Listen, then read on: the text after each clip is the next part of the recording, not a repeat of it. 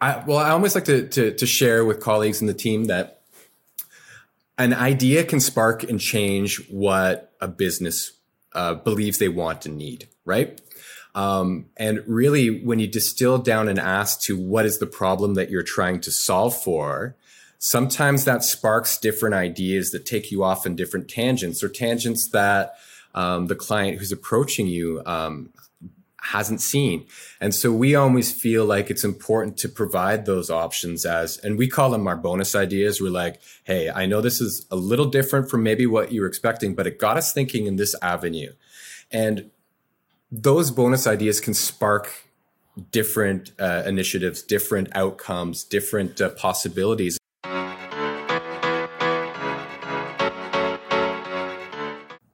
Good afternoon, Chad. Welcome. Good to see you. It's been a fantastic 1 year of engagement with you and your agency. Welcome to the podcast. Waterloo Grit is a podcast where we are hoping to energize entrepreneurs across the world, certainly the region. And a big shout out and thank you to the Davy Johnston R&T Park for supporting this podcast. So welcome to Waterloo Grit, Chad. Thanks for having me. It's great. And it's still strange to hear 1 year of engagement because it just feels like it was just yesterday that we were kicking the project off with you folks. So absolutely. And the timing is fantastic. Our new brand is out there for the world to see. You guys have done a kick-ass job of it. And fantastic stuff all over. Yeah, we're thrilled with the feedback that we've gotten. I know it was kind of strange that on your launch day, not only was our social feed blowing up with all the wonderful things that the AC was sharing, but also people reaching out personally, and it was kind of the accolades that we got, the kind words was just amazing. So it was a great day all around. Fantastic, absolutely, 100% agree. All right, let's get into the thick of things. I'd love to hear, and so will the audience, love to hear your personal story, right? What brings you to where you are today?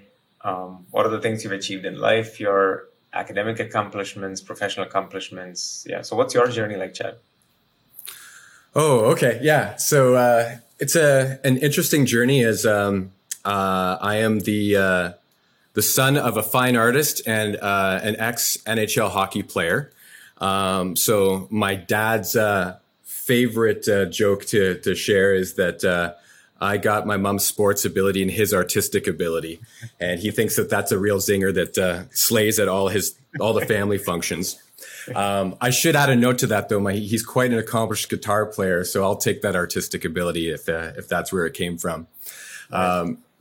But I think growing up, we were always exposed to, my brothers and I, both sides of the spectrum, where it was, we were playing sports, but also heavily creative and involved in the arts.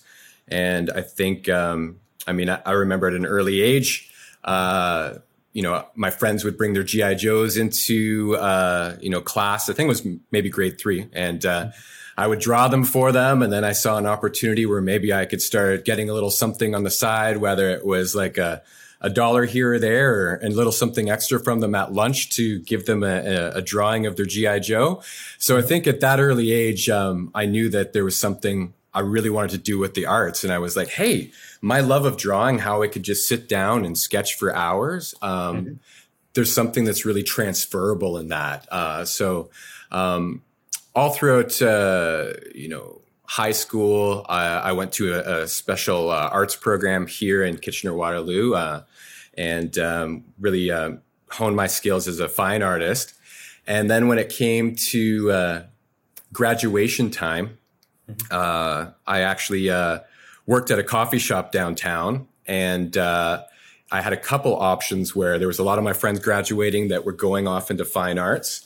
I, had heard the fine arts realm where you're involved a little bit more in academia, a little bit more grant proposals, and things like that, and the fine arts side of things. And I wasn't sure if that was necessarily for me. I felt like I really liked new media and was very excited about computers. And then at this coffee shop I worked at, just to circle back to that story, there was an individual that used to come in all the time, and he'd be on his laptop and he would spend hours in there.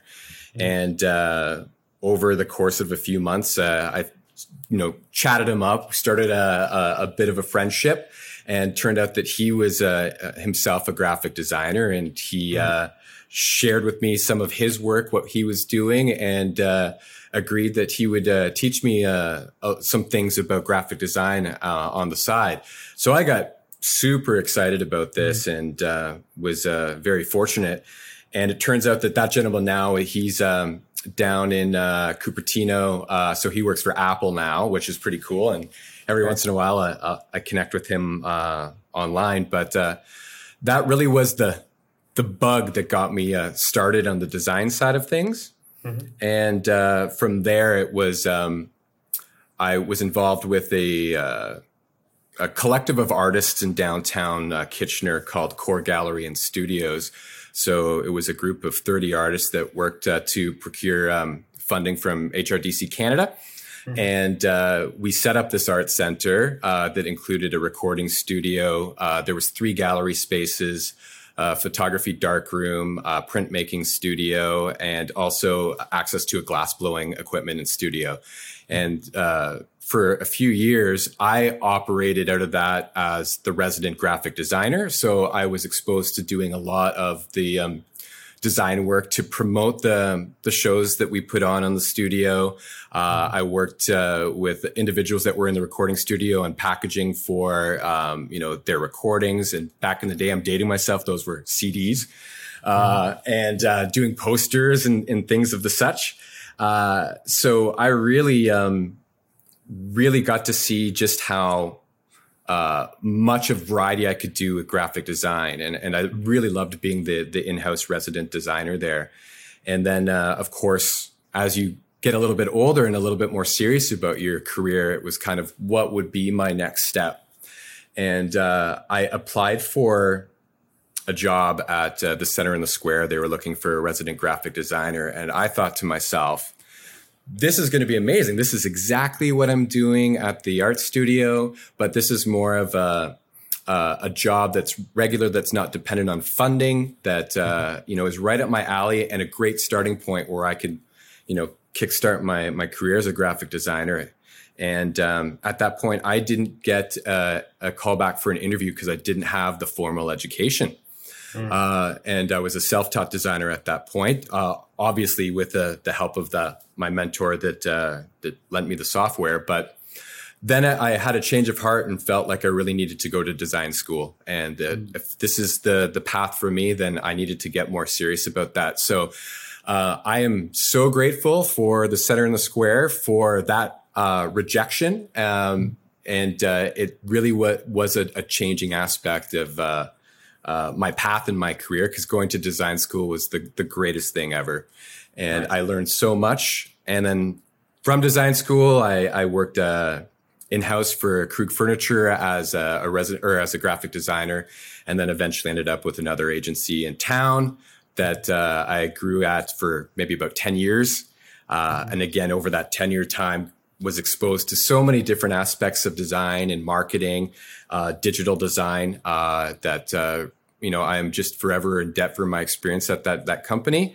And then I got to this point where I really wanted to make sure that what I was contributing was actually, I could see the effects of it in the community where I work and play. And that was really big to me. And the agency I worked at did, I think 99% of their work was in the States, which was amazing exposure. But I got to a point where, I'm a proud Canadian. I'm a proud KW resident. And all of the amazing things that are happening in the region, and, the AC being a catalyst for, a lot of that activity, it's kind of, I wanted to give back. I wanted to contribute to it in one way, shape, or form. So I eventually met Erin Martin, one of the founders of Him and Her. We got talking for coffee one afternoon, and she shared with me a little bit about her agency, Him and Her, that she had started, and her philosophy, the importance of community, And if you've ever met Erin, the only way you can describe her is her personality and is infectious. I left that conversation just feeling so energized. And I reached out to her a few days later and I said, hey, I don't know if there's an opportunity for us to be able to work together, but I really, really felt inspired. And I'd love to be a part of what you're trying to build. Right. And that brought me to Him and Her, which has led me to meeting you, Jay. And that is my story, a little bit of a roundabout story in terms of my career and how I ended up where I ended up. Awesome. No, thank you for sharing that with us, Chad. So tell us a little bit about Him and Her. I've had the opportunity, of course, to work with you and the extended team, and it's been wonderful. I think for the audience, it'll be great to know, what does Him and Her do? What does it stand for? Yeah. For sure. Yeah. So, first and foremost, Him and Her is a creative agency, and we also offer, a full roster of marketing services as well too. So, we like to look at ourselves as, solutionists. We can solve, many problems. There's times where, we might not know the answer right off the get-go or where to go, but we're the type of, organization and agency that would roll up our sleeves and get a little gritty, not to sound super punny, and figure things out and dive in.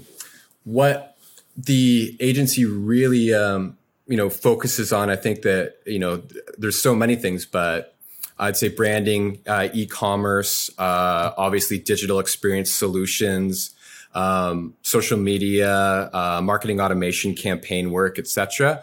Really, there is a full range of services that we provide.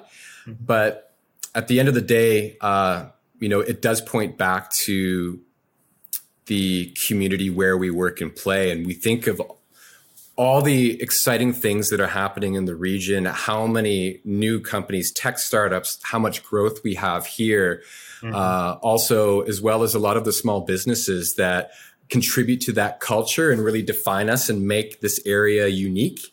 That's really our sweet spot, as well as working with a lot of the real estate developments as this area continues to grow that really have been our kind of niche. So I like to sum it down to, whether it's a tech company or mid-market businesses that are looking to achieve that next level, that would be us. If it's a small business that really has something unique and really wants the best of what an agency has to offer without having to necessarily go to like a Toronto market and pay Toronto prices, then that would be our sweet spot. And then if there's developers that are looking for ways in which they could promote their buildings and be able to share what that building lifestyle is, that's something that is really niche to us, where we really honed in on that market and feel like we've created something that's proprietary and unique for those individuals.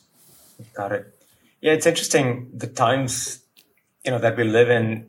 Technology as well as marketing has evolved to a point where now we begin to see an intersection of tech, marketing, and creativity, right? So it will be useful for me, for sure, and potentially some of our audience, if you can articulate the difference or the evolution, if you will, of a creative agency.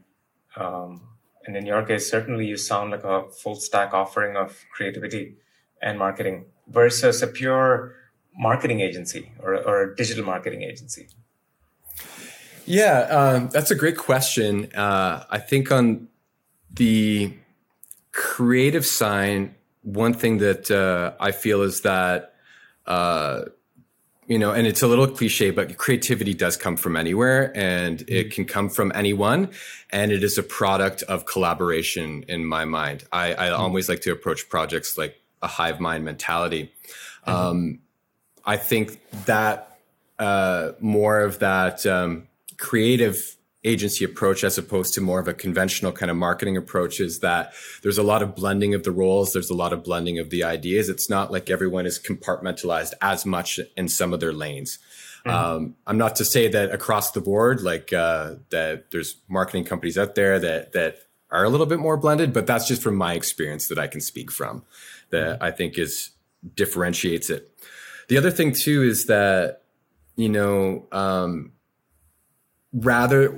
I always like to share with colleagues in the team that an idea can spark and change what a business believes they want and need, right? Mm-hmm. And really, when you distill down and ask to what is the problem that you're trying to solve for, sometimes that sparks different ideas that take you off in different tangents, or tangents that the client who's approaching you hasn't seen. And so we always feel like it's important to provide those options and we call them our bonus ideas. We're like, hey, I know this is a little different from maybe what you were expecting, but it got us thinking in this avenue. And those bonus ideas can spark different initiatives, different outcomes, different possibilities. And I think that that's really something that we do a pretty good job of, is making sure that you know, we hear you, we hear the problem that you're looking to solve, and we understand the challenges, but we also want to give you ways in which you can look at it in different ways. So, you know, there's many ways you can solve a problem, and for us, it's trying to find that right mix and trying to do something new and different to get noticed. So we don't really hold back in that regard, and I think it's something that we just kind of will always lean into the team and say, yeah, just like go wide, you know, throw things against the wall. Like, don't edit yourself out of the gate when you're ideating as a team. Get as much out there as possible. And then we can always come back and kind of hone in on individual ideas after the fact. I know I just kind of went off on a little bit of a tangent. Did that answer your question, Jay, or did I just kind of deviate? No, it's a great way you articulated it. And I had a series of potential follow-up questions, and I'll lead off with one of them. So if you look at an agency from the outside, it often, you see different structures, right? You look at different agencies, and and I'm going to make this up to some degree, but you have structures like the piece of the agency that focuses on the brand. Then there's another piece of the agency that potentially focuses on the fulfillment piece. And clearly there's a piece of the agency that does the creative piece, right? So how much as the organization, as a creative organization like Him and Her, as you evolve and become bigger, how detrimental is the structure? Or is it even detrimental, right? You want to keep those creative juices flowing, but at the same time, it's an organization. You got to, you know, treat it like a business, etc. Yeah, that's a great question, because and something that you know, we've talked about internally too in our evolution. I think it's important that yes, there is a certain extent of you know, process or structure that you need as you grow, but we are very mindful and cognizant of that. We don't want that to overwhelm or to change the way in which we kind of go about doing business ourselves. So it's always going to be core to us that we don't lose that root of our identity.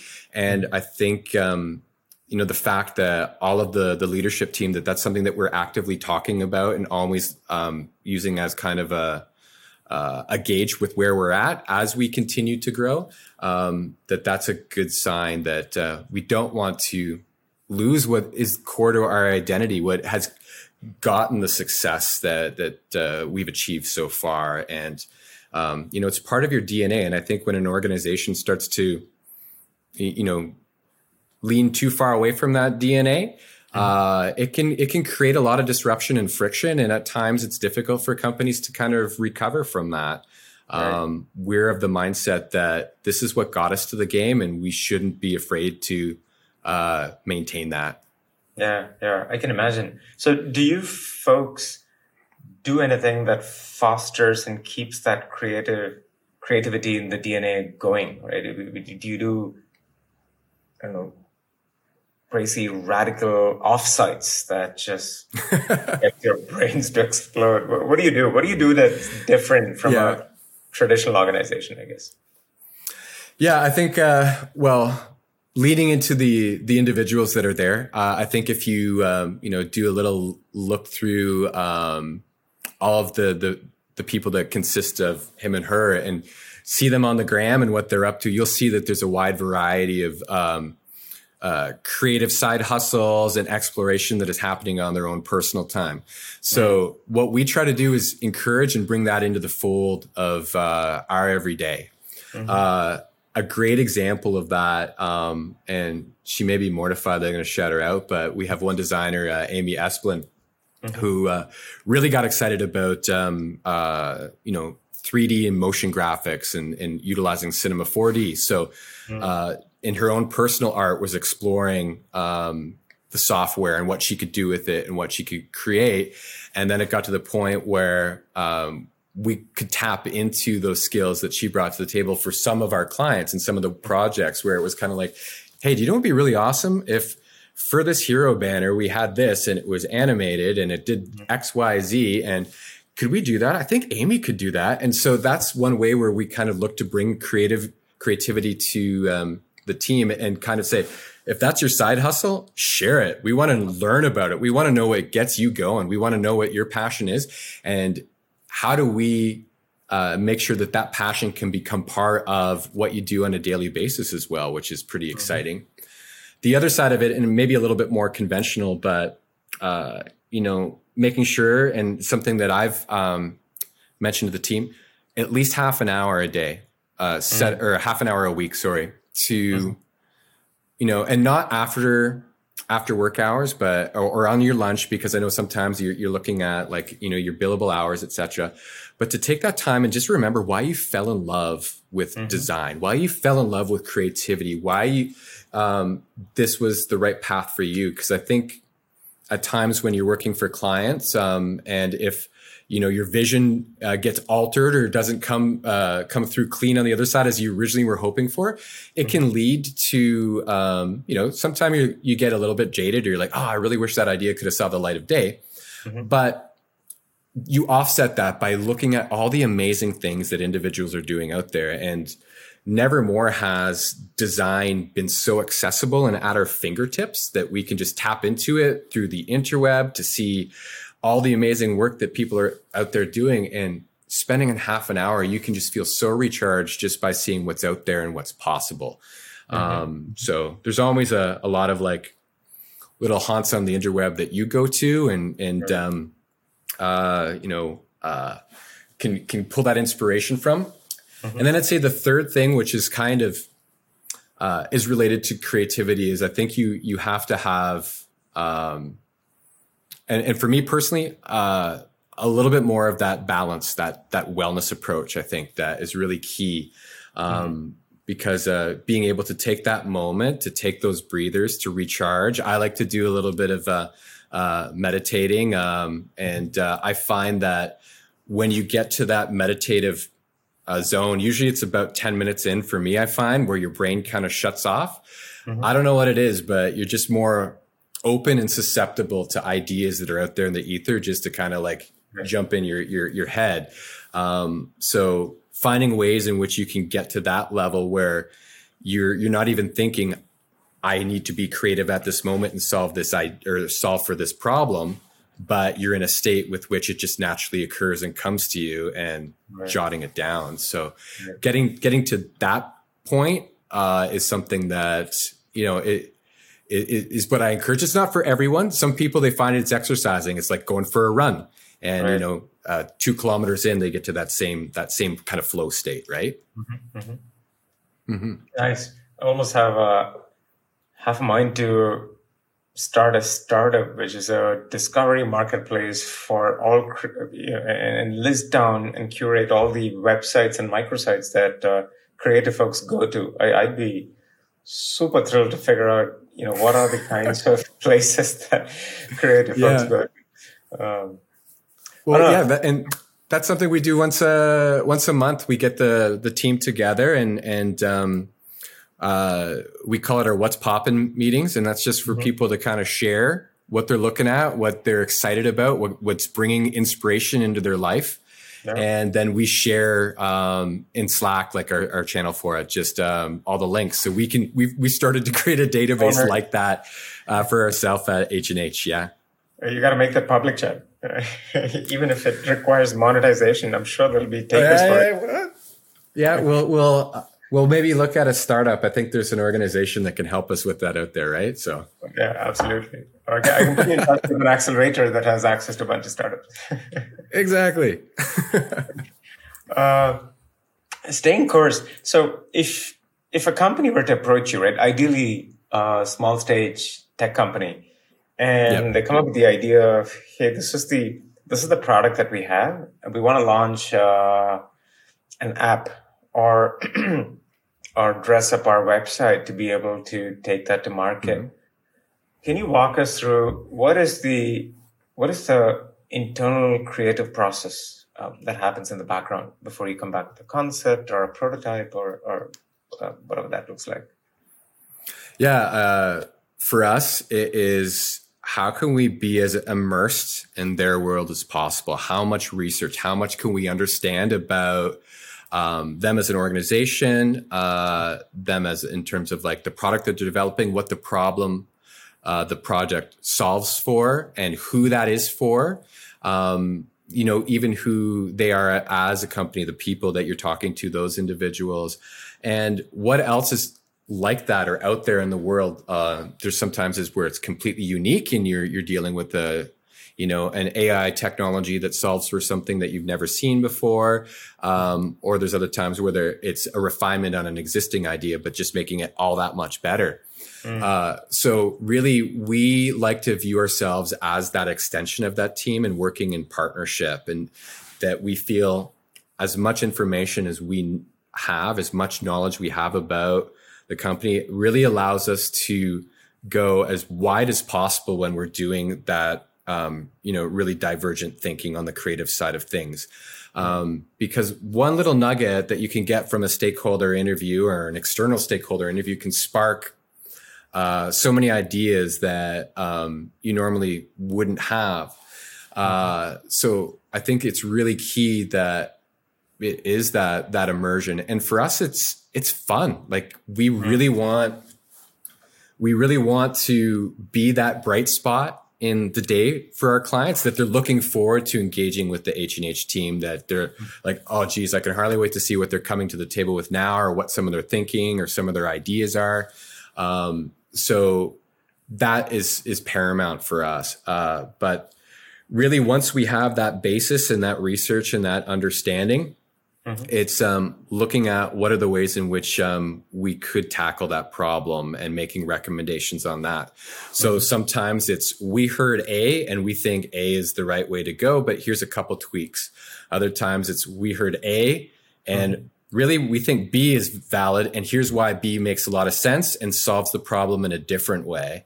And then other times and here's C. This might be a little bit more oddball or a little bit different or pushing the boundaries a little bit. But we want to make sure that we're providing that range, because there is a great Netflix show. I forget the individual, but he was the lead product designer at Instagram. And the quote that he had was, as creatives, it's our job to find the edges without going over. And that's what that concept phase is, right? So that's the freedom to find those edges, right? So in, the A, B, C option, whatever that may be, that's what we're really trying to identify for our clients. Where is that comfort zone? Where is the edge? And sometimes, you have a concept that goes over and it's identified by your client partners at that point, but it's a safe spot where you're having that conversation, right? Right. And then from that point on, once the idea is lit, that spark is ignited. It's how do we translate that concept into reality? How do we bring it to life? What channels does it bring to life? What experiences bring to life? Like how tactile can we make that to really make it something that's resonant for the audience, and that brings the value that these companies are looking for, and that's why they're engaging with us. Yeah. Absolutely. And speaking of the spectrum of customers that you work with, it's very diverse, right? Based off of your website and conversations we've had. Is there a customer profile that you'd love to engage with? Be it the sector, be it the size of the company. is there one that you prefer over the other? Yeah, great question. I think I've talked a little bit about the real estate component of that. So I think that's a real niche market where, and I mean, it does sound boastful, but I think we slay the dragon at that. We do a fantastic job. So that's definitely one avenue. Mm-hmm. But when we get into kind of tech companies or, any mid-market business that's really looking to accelerate their growth to get to that next level, we're really looking for someone that's hungry to innovate but unsure of how to get there, and willing to kind of put themselves down and say, we've tried some things, we're trying this ABC, we're not seeing the results that we're hoping for, and we need help. We need expertise that your team brings to the table to become that extension of that organization. So that's really key for us. Mm-hmm. Also with those tech and more mid-market businesses, it's that they have some established background already, or they have a strong foundation to build off of in place. I think there are a lot of in our community, a lot of startups that are bubbling up and whatnot.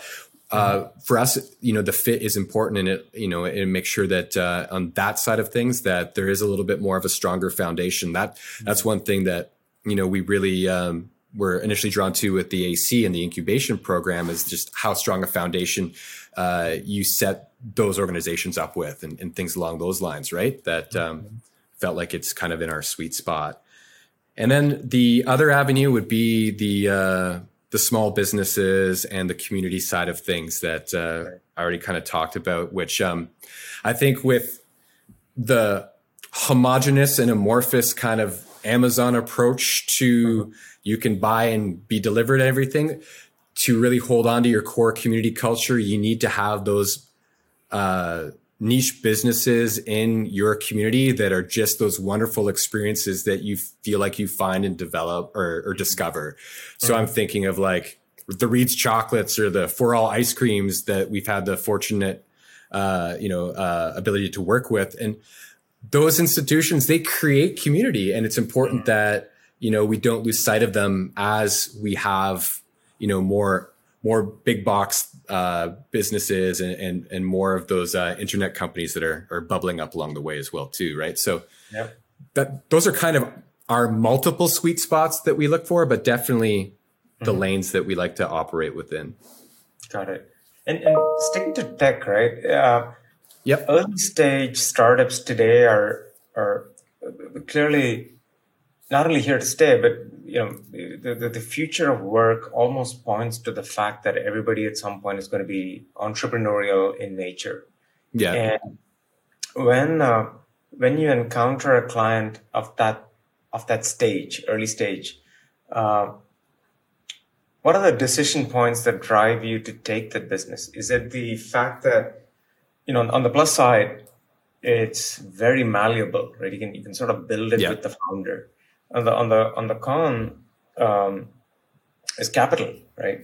And oftentimes tech startups, at least, they struggle with at least the ones I've interacted with. They're so focused on getting product out of the door and getting early validation that the sense of creative design to be able to scale it almost comes as an afterthought. So would you profess that that's the wrong way to go about it? Are they better off doing it early? That's, I think, question number one. And the other question is, from your perspective, is there a way by which you can embrace early stage startups or early stage companies, forget tech startups, as much as a larger company? Yeah. For the individuals that value design and design thinking, and that understand that identity and like exactly to your point is important early on in the process, right? Because, and I've shared the quote with you before, but brand is what people say about you when you're not in the room. So if you're not paying attention to that, then you're not cognizant of what people are saying about you, which affects so many things for your business. So individuals that see that value, that understand that, and thankfully, like a lot of the entrepreneurial kind of like pioneers, like the Jobs and the Musks or whatever, have kind of preached to design thinking or the importance of design and creativity. So we're seeing a lot of that obviously over the last decade kind of trickle into that approach. But it's something that, you know, really should differentiate the company, right? So you may have a product that is over the moon, fantastic, revolutionary, right? But if you're not able to communicate the benefits, the why behind that product and the why behind you exist, and give an emotional reason for people to believe in you and what you're doing, then you're not going to get the traction that you're hoping for. Because unfortunately, I think for startups and for products, it isn't if you build it and you have this amazing revolution, people will discover it. It's how do you get to them? How do you reach them? How do you communicate? And a lot of times in the tech sector, it's you'll encounter very brilliant cerebral thinking that can sometimes be overwhelming with the jargon, right? That's the lens that we can also help, is how do you distill that down to a little bit more of a level which is more commonly understood, to kind of humanize that a little bit more. So that's something that, we always look for as well. So, our right fit are those people that see that value of what we bring to the table and are looking for a partner, and they're looking for individuals that, are going to provide those ideas that might differ from what they originally thought they want, but they're just open and accessible to them, and not necessarily saying, hey, do you know what? I just want you to color it this way and that's the way it should be. But no, we prefer the other lane where it's a little bit more on the divergent thinking. Yeah. I think you hit the nail on the head with the choice of word partner, right? I think a lot of times the engagement with the creative folks are thought of as a tactical relationship, as opposed to that of one that stems from a true partnership, where you get the essence of the product and you sit in the seat of the customer. There was this fascinating story I remember from years ago when Amazon launched in India, and I think, if I'm not mistaken, this at that point was, they just leapfrogged into mobile first, and they had the app was out, people were shopping, but it was very quickly they realized that a lot of the transactions between search and completion is high, but discovery and search is low. And and they went about it. They very quickly found out that the audience in India, especially tier 2, tier 3 cities, have never encountered a cell phone or a laptop for that matter. And for the first time, they have this device in their hands. And believe it or not, the little magnifying glass that you see at the top for search was construed as a tennis racket. Wow. Yeah, they never thought of, this particular audience never associated search with the magnifying glass, right? And the localization to the Indian context, once they changed it, sales went through the roof. They immediately had insane amounts of conversion. So going back to your point of how do you sit in the shoes of the customer is such a key element to the process that I think oftentimes, especially tech entrepreneurs, I think lose sight of it because they're in love with their own technology, that they forget the desire for sitting in the shoes of the customer. Yeah, and we totally understand that from that partner perspective. And when you think of it, like you have your funding, your investment to get things going. You're working with your product design to hit any benchmarks that you establish, and you might not have the wherewithal or the means internally to say, we need to be focusing on this identity side of things and who we are and how we communicate that, or even have that expertise, right? So really, that's why we are an extension of their team, because they could come to an agency like H&H and, say, I need some of what you bring to the table to be able to, effectively get my product to market in the way that I know will gain the most traction. And having that honesty to say, and I don't know how to get there, that's why I'm coming to you, is definitely key. And finding that right fit for us in terms of our clients. Yep, absolutely. Just switching topics a bit, right? If one were to get into the space that you're in, and clearly you've traversed this journey through multiple organizations and at multiple stages. One of the things I've noticed, especially the last 5 years or so, there's a ton of really good freelancers, and I'm guessing some of them migrate to developing an entrepreneurial mindset and build an agency either around them or they join them, right? So the question is, two questions, I guess. One is, if there's a freelancer out there, in his or her 20s, what are the pros and cons of staying a freelancer and developing an agency around themselves? And the second question, I guess, is, as a client, if you're nimble, agile, would you recommend them going to a freelancer or to an agency? Yeah, so great questions. First off, I think for freelancers, in their 20s, coming out of design school, we do work closely with Conestoga College. They have an amazing program. I'm an alum, so I'm going to boost it because I owe so much to them. But seeing them, be able to grow and be diverse and the types of projects they get or the different organizations that they're exposed to is key. So, one agency doesn't function the same as the other agency, even though they're kind of in the same ballpark, right? So if you're freelancing for those agencies, then you're going to be exposed to different ways of doing things. And it allows you the basis to kind of formulate your own opinions about, okay, I'm learning from them, but what do I think is the best way to solve problems? So you can kind of internalize that, which is awesome. And then being able to, if it was reaching out and working with a startup engaging with a freelancer, I'd say it depends on the task and the ask of what you'd be wanting from them. So, it'll be, if it's something that's a little bit more on the pure creative and pure design side of things or whatever, I think that's always a great avenue to kind of reach out and explore to, or if there's like additional production help or speed and efficiencies.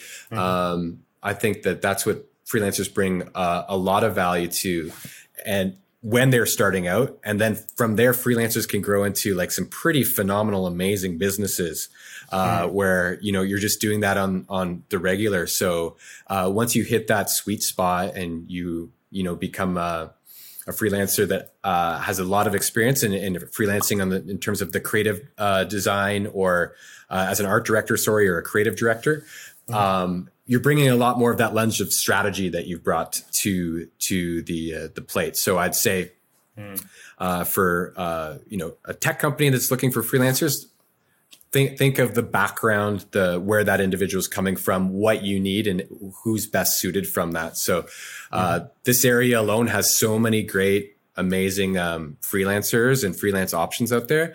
And you see that there's a lot of people that still feel that Waterloo bug, that they're like, no, I don't want to go off to Toronto. I don't want to go to another city. I love this area and it's exciting what's being built here. I want to be a part of that. And, there isn't the same opportunity of agencies in the Waterloo area like there is in Toronto. So you see a lot more freelancers and a lot more businesses that start up. And we've at Him and Her, we tap into them from time to time as well too, because they bring a lot of great to the table and can help us in terms of if there's overflow or if there's a skill set that we need to kind of ramp up with on the team. We'll always engage with freelancers. Nice. Switching topics to the higher end of the value chain, right? User experience. At what point do you internally decide not to play by the rules? I don't even know if there are rules. So in classic engineering, there's always rules, right? You got to stick within the boundaries, be it software or hardware. Try as much to break things such that at the end, when it gets to the hands of the customer, it doesn't break. In design and in creative thinking, are there such things as playing by the rules? Does that exist? Do you have guidelines? I think, well, definitely on the UX side of things, for sure. Like mental models exist, and they exist because it's learned behavior, and leveraging those mental models for crafting a great user experience is essential. It's like, you want to make sure that you're facilitating a buying journey, or that there's ease of discoverability, et cetera. So I'd say on the UX side of things, definitely rules exist. When you have an innovation or trying to introduce, you have to also be thinking about, okay, if this is a net new learned experience, what is the best way in which we can kind of introduce that and foster it over time so we could get it to a mental model kind of level, right?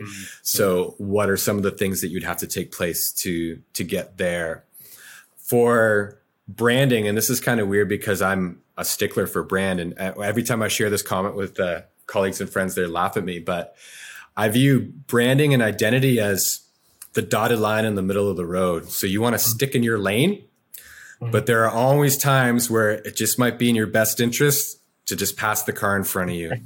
And knowing what those opportunities are, when to kind of break out of that mold, because there's certain times where you can't engage with the audience that you want to engage with.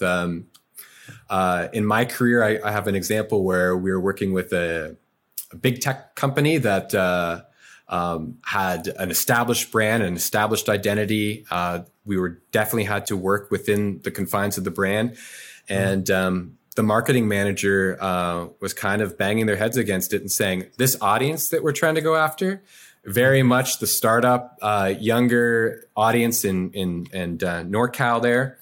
And our brand doesn't resonate with them. So, we need to try something different. And we threw some off the wall ideas out there on them that were definitely from their brand team was feeling a little gun shy about. But at the end of the day, the marketing manager said, what do we have to lose? Let's try this. And it was very successful. So that's a great example of, like, depending on who you're speaking to, your brand might not be helping you in those regards, and knowing that there is that leeway at times where you just have to do a little bit of a nudge around, right? But I definitely think that, when it comes to also creativity, I'd say at first there is no rules. Like, go wide, throw as many ideas out there as possible. Our natural human nature is to kill ideas. It's so much easier to say no to something than it is to say yes to something. Right. So limit that. Like, I worked with an individual at my previous agency who was a brilliant strategic thinker, and he introduced me to, like, the De Bono thinking hats.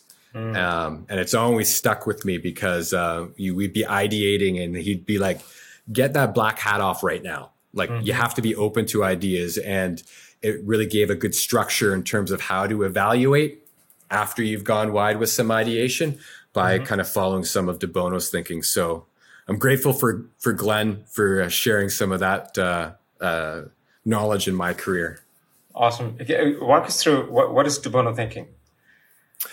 Oh, so there's a series, I believe it's like, it's 6 or 7 different thinking hats, and they're different colors that represent different phases of evaluating an idea. So that that, okay, if I'm going to wear, like, I think it's like the blue hat means that you're open and you're subjective to all kinds of ideas. And I may butcher this because I don't have it memorized, so I apologize to any De Bono thinkers out there.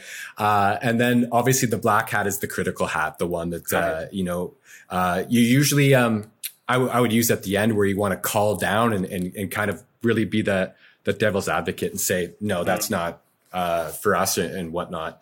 So it's a good structure that I like to follow. I just don't have it memorized, but The one that I found the most useful is for the black hat, where make sure you keep that to the end and don't kill ideas right out of the gate. Got it. That's a brilliant way to, I was just reminded as you walked us through that story of Airbnb. So apparently in the early days of Airbnb, the founders were really struggling to get uptick, and they were, sitting and brainstorming at Y Combinator with Paul Graham and the rest of the team. And apparently one of the things that was told to them was, think of stepping outside the set of rules, and these rules have been told to you such that you can scale, right? And they thought about it, and they finally figured out, what if there's no uptick in terms of traffic based off of the pictures that's on the early stages of their website. So why don't we just go to New York City, click much better pictures, high resolution pictures of the properties that were there, and just delete the pictures that were taken by the dinky cell phones by the users. So they did that. They said, listen, this is not scalable. It's not like we can go and take high-res pictures of every single property. Let's just give it a shot. So it turns out they flew out, took a bunch of pictures of the exact same properties, and voila, there was insane uptick. And then they came back and they changed the website and the rules, the framework that allowed for better pictures to be